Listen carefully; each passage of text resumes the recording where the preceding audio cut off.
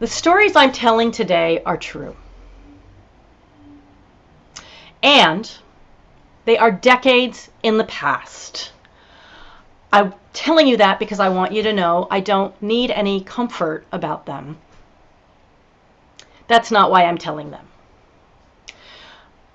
Like most people who have such stories to tell, what I want more than anything is for the telling of them to help prevent future suffering. One reason I've been thinking about guns this week as Independence Day approaches is, of course, the recent Supreme Court ruling that has overruled states such as California and enabled more people to carry and conceal guns without giving any reason for needing or wanting them. In fact, the ruling says explicitly and repeatedly that it is improper, unconstitutional to require a reason, which is very strange, but because to my ears and to those of many legal minds, justices, including the author of the dissent, the Bill of Rights clearly spells out that people do need a reason in order to join a well-regulated militia. However, I'm not going to dwell on the constitutional issues. I want to look at the real effect guns have on our communities. So, for example, 10 days before the ruling, a 15-year-old boy was shot to death just a few miles from here, from UUCPA, in East Palo Alto. He was found in an alley, teetering on the brink of death, and despite the efforts of EMTs, he died shortly after arriving at the hospital. So, on this Independence Day eve, we would do well to ask whether the prevalence of guns in his community, that is our community, made this young man more free. Or whether it made more free the two boys about his age who now stand accused of his murder. I could, of course, speak of any number of others killed by guns in murders, accidents, and suicides. 40 to 45,000 U.S. Americans every year. But the problem with numbers is that they're kind of numbing. What can we say to shake off this numbness? Shall we imagine that over the course of 2 years, every child and adult in Mountain View dies of a gunshot? That would capture the right numbers, the immensity of the disaster that we tolerate. Or shall we put it in terms of time?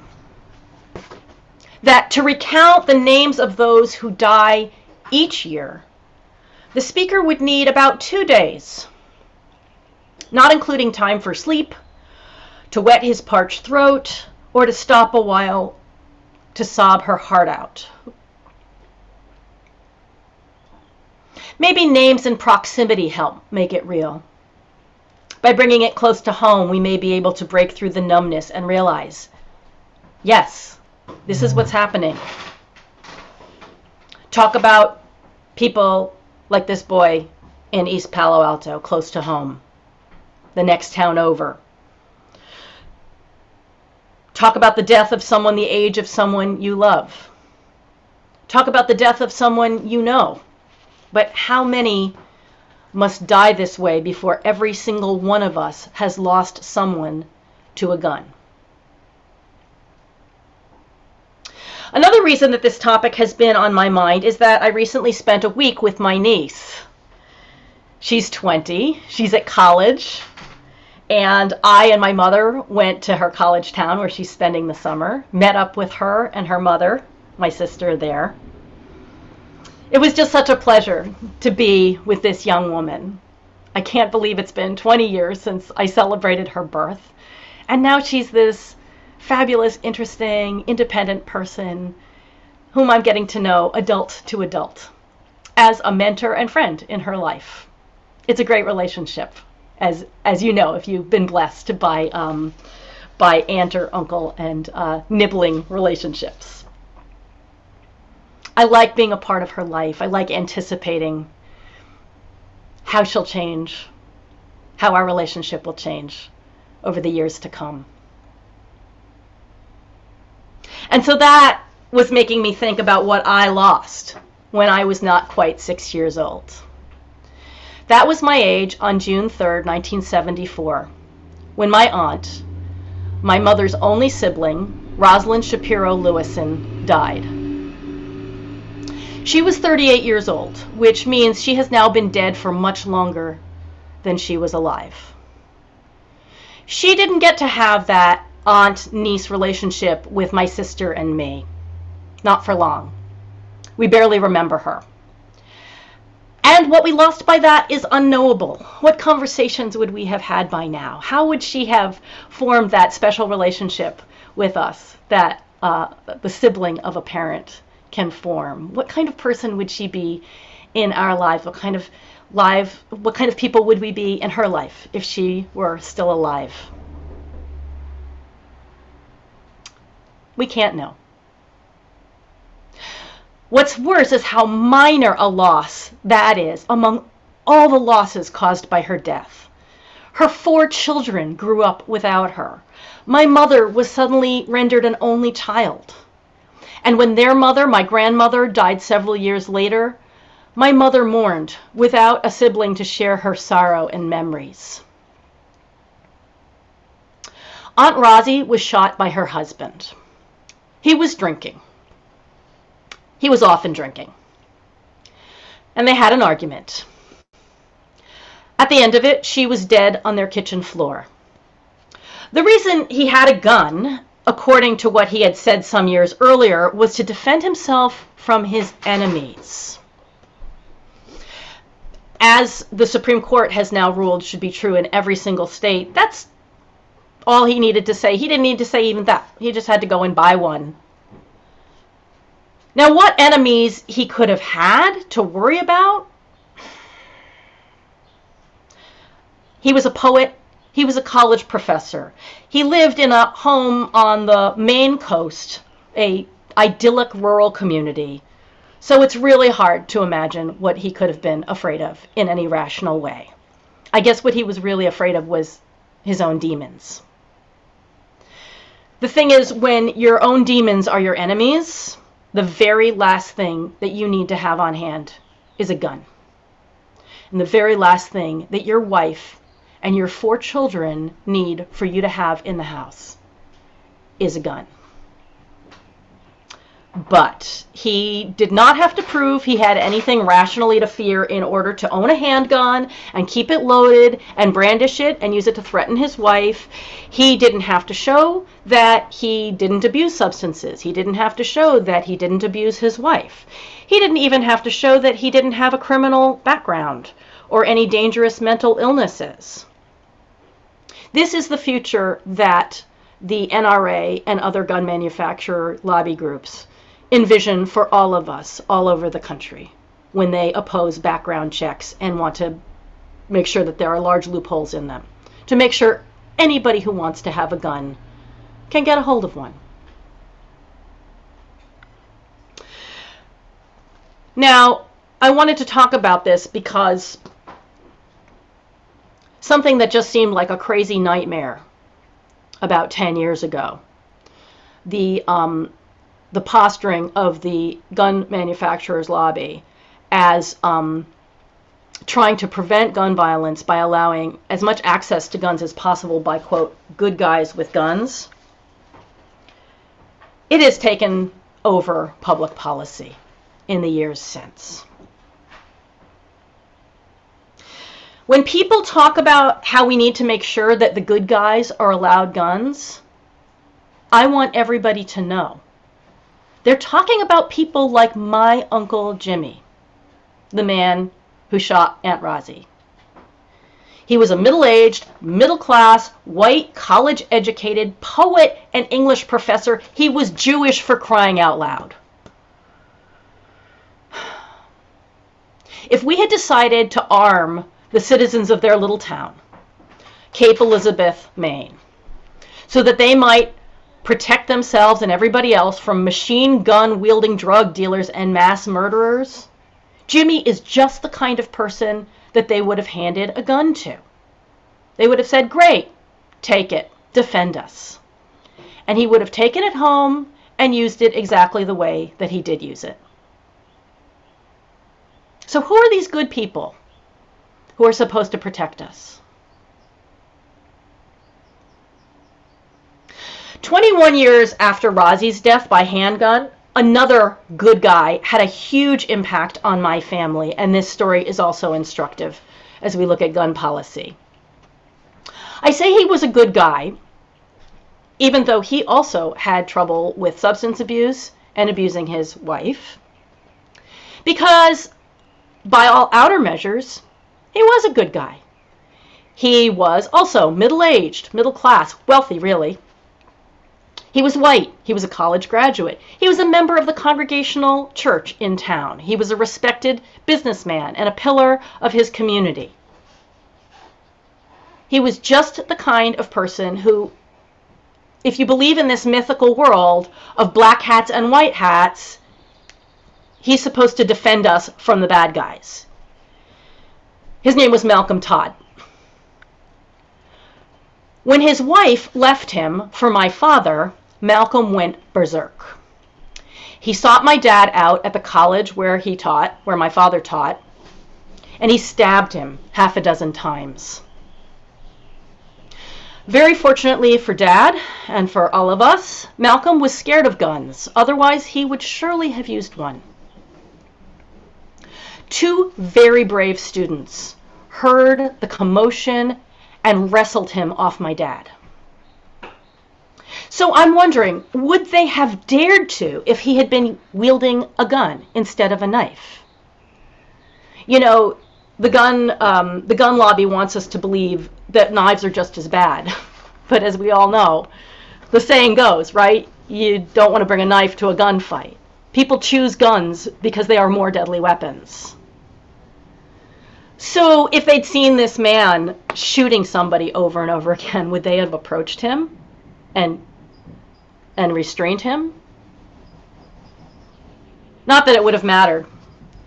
If my father had been shot even once in some of the places that he was stabbed, his chest, his temple, he would have died then and there, instead of arriving at an excellent hospital on the brink of death and being dragged back from it by their highly expert trauma team. Unfortunately, very expert because New Haven, Connecticut sees a lot of these sorts of injuries. In the years since then, not a visit with my father has gone by without my being keenly aware how close I came to losing him when I was only 26. For that matter, not a fatal shooting appears in the newspaper without my thinking, that would have been my family if Malcolm had had a gun.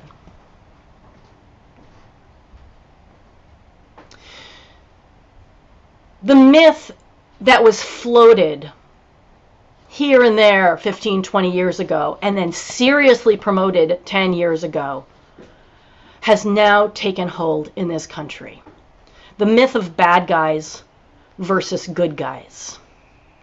It says that there are violent thugs or crazed mass murderers on the one hand, and then there are fine, upstanding citizens on the other hand.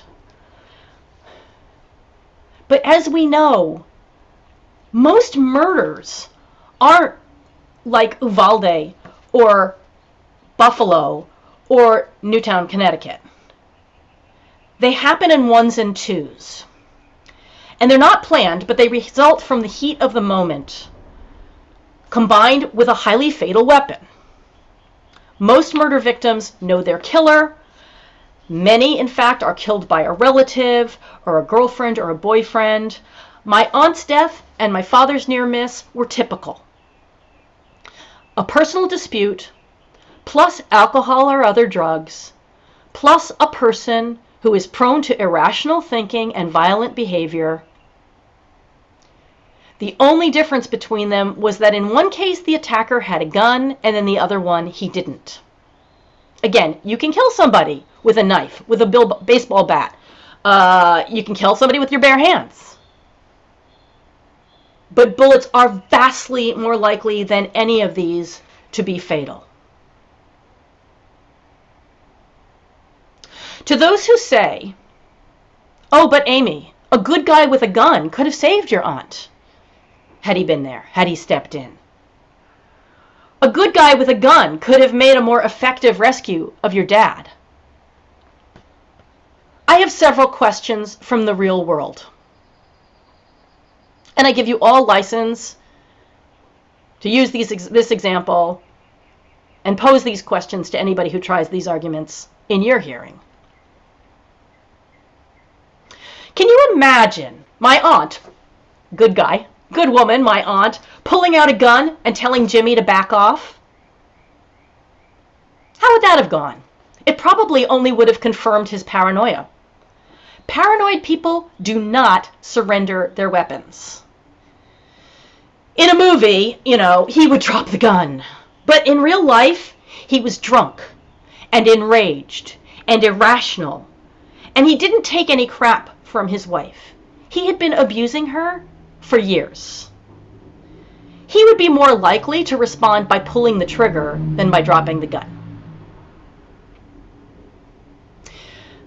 Moving to my dad's story. Can you imagine being a college student who hears cries for help and comes running to find one man stabbing another over and over? If you have a gun, what do you do with it? Shoot the assailant? Please don't. That's my dad a few inches from him. The assault was in a campus bathroom, so the walls there are tile and metal, and the chances of you, the good guy, or my dad getting killed by a ricocheting bullet are high. We know plenty of cases of hostages and other people who trained marksmen are trying to rescue dying in that way. Or maybe you shouldn't fire the gun, right? Maybe you should yell, "Freeze!" Great idea. But again, Malcolm was not exactly in the grip of reason. If he had been, he wouldn't have wrecked his own life by committing a felony just because his wife had had an affair. But that's what he did. Now, let's apply the real world to the mass murder scenario, where millions of Americans fantasize that an armed security guard or elementary school teacher or heroic passerby will save the day by plugging the bad guy. One man tried in Buffalo. He was heroic. He died. Let's set aside the fact that this being the real world, heroes are not protected by the principle of evil marksmanship, where all the stormtroopers don't seem to have any aim at all, only the bad guys ever actually hit their target. Yeah, that's not actually how it works in the real world. Let's also set aside the fact that even trained gun users can't just pull out their guns and hit their target. There's ample experimentation showing how difficult that actually is, and how rare it actually is for, say, police who have to do gun training on a regular basis to be able to accurately shoot somebody in that situation. If we follow the advice of the NRA and the gun owners of America, might better be called the gun manufacturers of America, when someone starts shooting in a crowd, what you're going to have now is a crowd with several people pointing guns. How is anyone, the police when they arrive, terrified bystanders, other would-be heroes, supposed to know which of them is a good guy and which was the original shooter? I can tell you one thing, if any of the people with the guns are black or brown, they're going to get shot. No one's going to think they're a hero. They're going to think they're the murderer. Even taking out the racial element, the scenario resembles nothing so much as the firing squad and the ethnic joke, That's a circle with the condemned in the middle. Except in this situation, we have dozens of innocent parade watchers or elementary school students or moviegoers also there in the line of fire.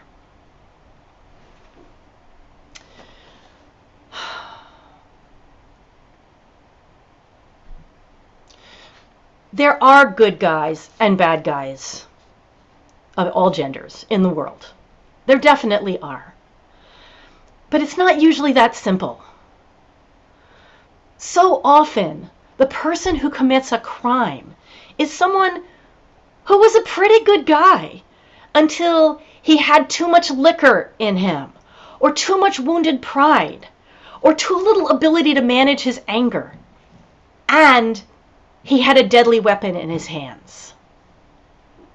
That is one reason that the gun in your house, again, looking at the actual facts, not the fantasies, a gun in your house is far more likely to kill you or someone you love than any of your enemies.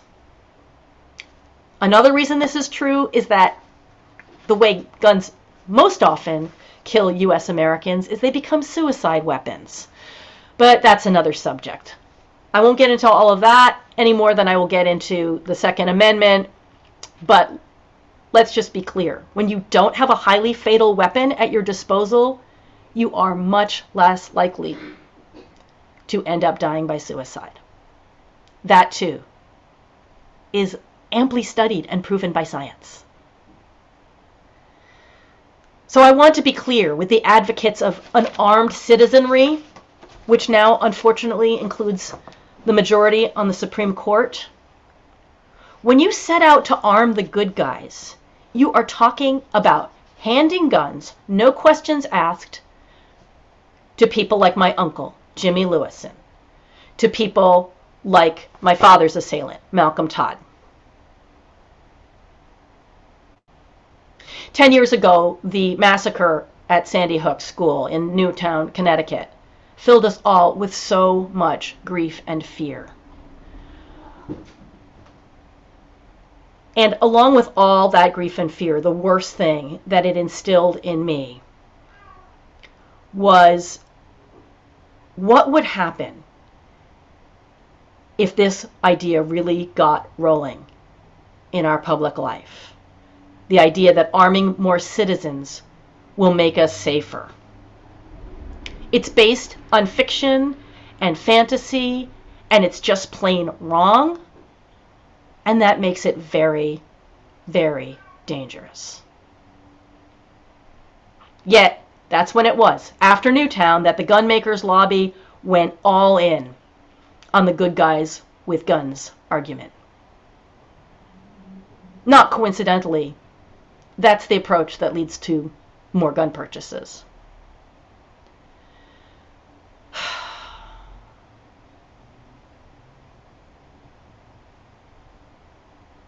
I think this is a community for whom this is actually a spiritual, a sacred message.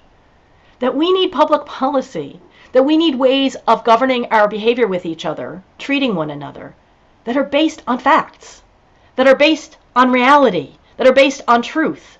I feel like we need a good phrase for that because, you know, fact-based isn't very emotionally laden.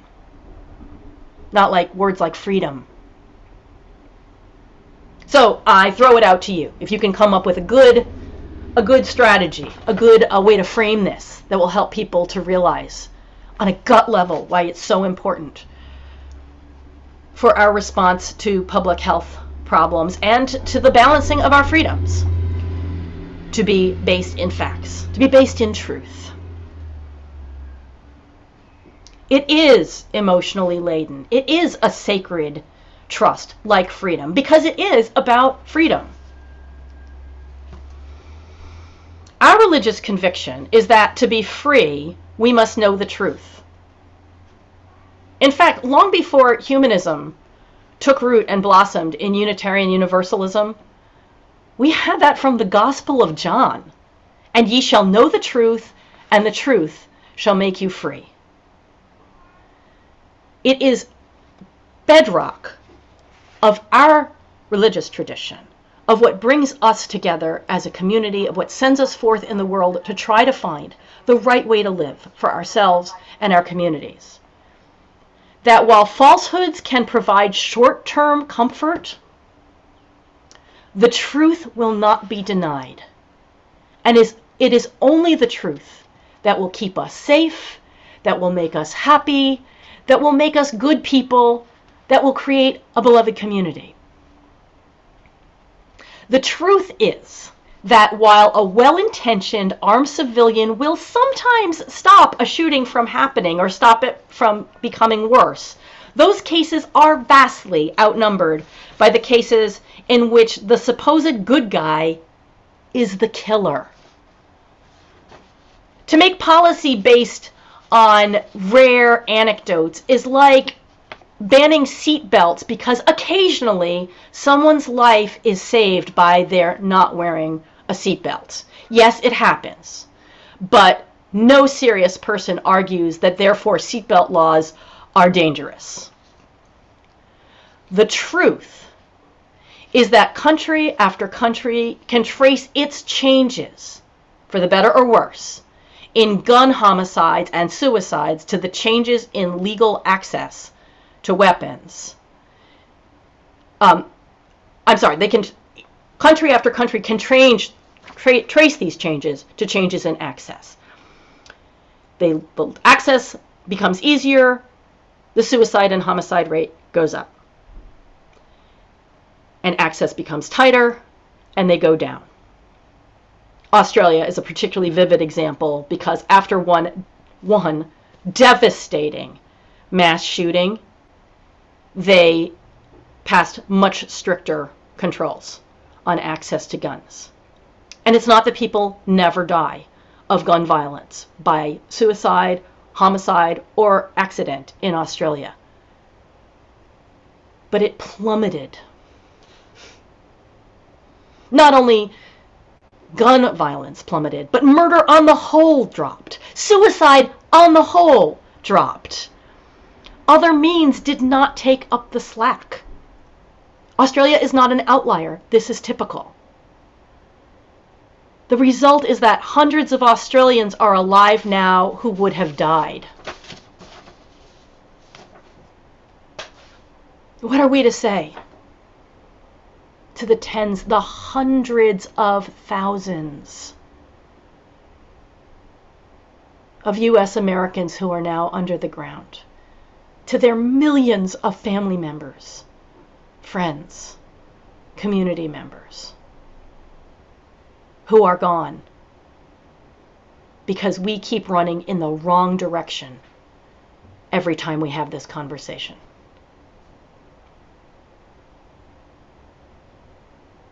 What kind of freedom is this? Surely this is not what the founders of this country, flawed as they were, it is not what they envisioned in their greatest ideals when they imagined people living together freely, balancing, as they saw they must, the different kinds of freedoms. Surely they did not imagine that we were all supposed to cower in fear or clutch a weapon at our hip as we move through this life in this country.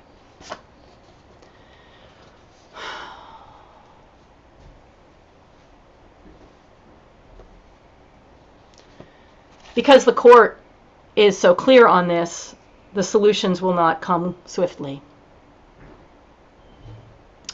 But the court turned gun policy around over just the last few decades, and it can be turned back. Over and over again, the people who want more and more of us to have guns are louder, scarier, more determined, better funded than those of us who are armed only with the truth. It's time for truth to speak up.